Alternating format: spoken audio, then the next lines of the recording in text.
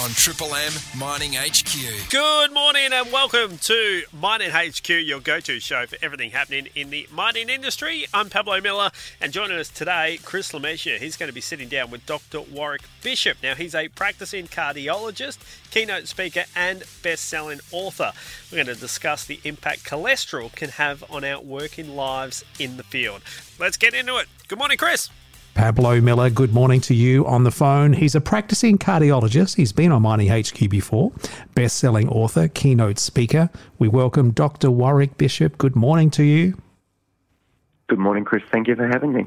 Great to talk again. We're going to lead in this morning with cholesterol, which obviously can be a factor to heart problems. Do you want to give us the background on the cholesterol side of things? Yeah, there's a lot of talk out there about cholesterol, and lots of people are interested in it because we measure it and we often are aware that it's in association with heart attack. But it's a pretty simple little compound. It's a ring of carbon atoms. It occurs naturally. We actually make it in our own bodies. We use it for a couple of major things. Cholesterol is a component of the cell wall of every cell in our body, so we need it to make things. It also helps us carry some vitamins around in our body, particularly and specifically the fat-soluble vitamins. These are vitamin A, vitamin D, the one we get from the sun, and vitamin E, which is a bit of an antioxidant, and vitamin K that we use for coagulation or how quickly the blood clots. And we also use cholesterol for making male and female hormones. It's the foundation building block for some of those male and female hormones. But importantly, and the reason we're talking about it, is it can end up in coronary arteries and give rise to problems. So there you go, cholesterol in a nutshell. Would there be any warning signs about a potential problem without having that checked? Look, that's a really good question, Chris. What we find is that as cholesterol builds up in the arteries, it can build up gradually, and as it builds up gradually, if it causes a narrowing in the artery, then that person may get symptoms from lack of blood flow if that narrowing is too tight. So they walk up a flight of stairs and feel some tightness in their chest. But that cholesterol, before it gets to that tight, can be unstable. And the very scary thing and the interesting thing about what we find is that about 40% of heart attacks, 40%, so nearly half, occur in arteries that are not narrowed prior to the time the cholesterol plaque ruptures and a clot or a thrombus closes that artery off. So for 40-odd% of people, they have absolutely no prior warning that there's a build-up of plaque in their arteries that may rupture and may block blood flow. So I would assume the other side is regular checks with your doctor to see how things are going, and being aware of your diet's a big factor? Look, there's a lot of associations, Chris, and it's really important to look after cholesterol, look after diet and exercise. These things are really important. And, of course, things like blood pressure, smoking, being overweight, sugar or risk of diabetes and so on. But one of the things, and we might have talked about this before, one of the things that's extremely important is to understand the difference between association and causation.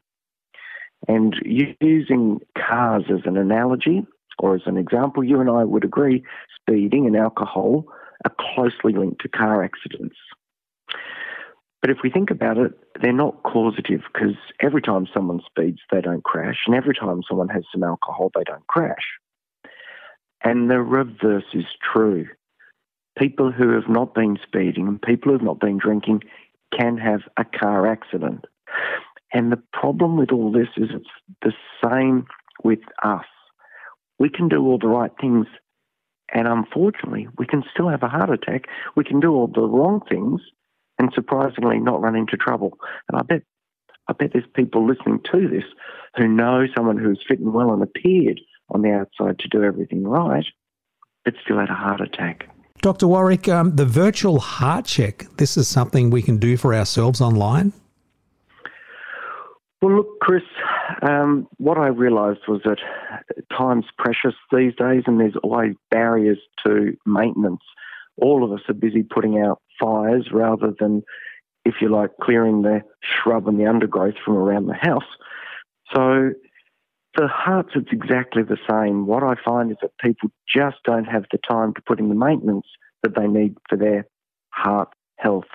And as I was talking about before, realising that there can be people who look fit and well on the outside and have no symptoms, one of the ways to get around that, to truly find if those people are at risk, is to take a scan of their heart. Now, normally that takes a couple of steps. You have to go to the GP, and the GP might send you to a specialist, and the specialist might send you for a scan, and then you go back. And honestly, for many people, that is just too many obstacles in the way. So what I've done is I've set up with a group in Sydney, a business support person, a website that allows people to literally jump online, answer a couple of questions to find if it's appropriate for them to consider getting a scan, and then for only $300 odd, purchase a scan in any major centre in Australia. And then you just turn up, get your scan done, head home. The results will go to the GP, the results are sent to the patient, and it starts the ball rolling. It's the first step in really being precise around an individual's risk of heart attack. It takes the guesswork out and really takes the fear out, Chris.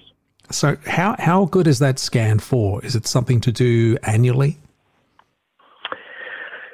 So the scan is called a coronary artery calcium score. In Australia at the moment, the current sort of use of that scan would be for men 50-odd years of age and above, and women 60-odd years of age and above. And if the scan's completely clear, then general recommendations would be to go back and get it done again in 5 years. And in the meantime, look after your health. Keep your blood pressure down, keep the exercise up, the good diet, and make sure you're not smoking, and make sure that your sugars are not creeping up. But if everything's clear, you'd go back and do it again in 5 years. And if everything's not clear, then you've got some really good information to say, hey, here's a potential problem in the future. Speak with your GP, because they'll have that information, and you can take the next steps to start mitigating that risk, start avoiding you being a statistic of heart attack. Well, before we wrap up here, how are your podcasts going? Do you want to tell our listeners how they can actually listen in? Look, thank you. Chris, I'm up to over 200 podcasts. Oh, wow.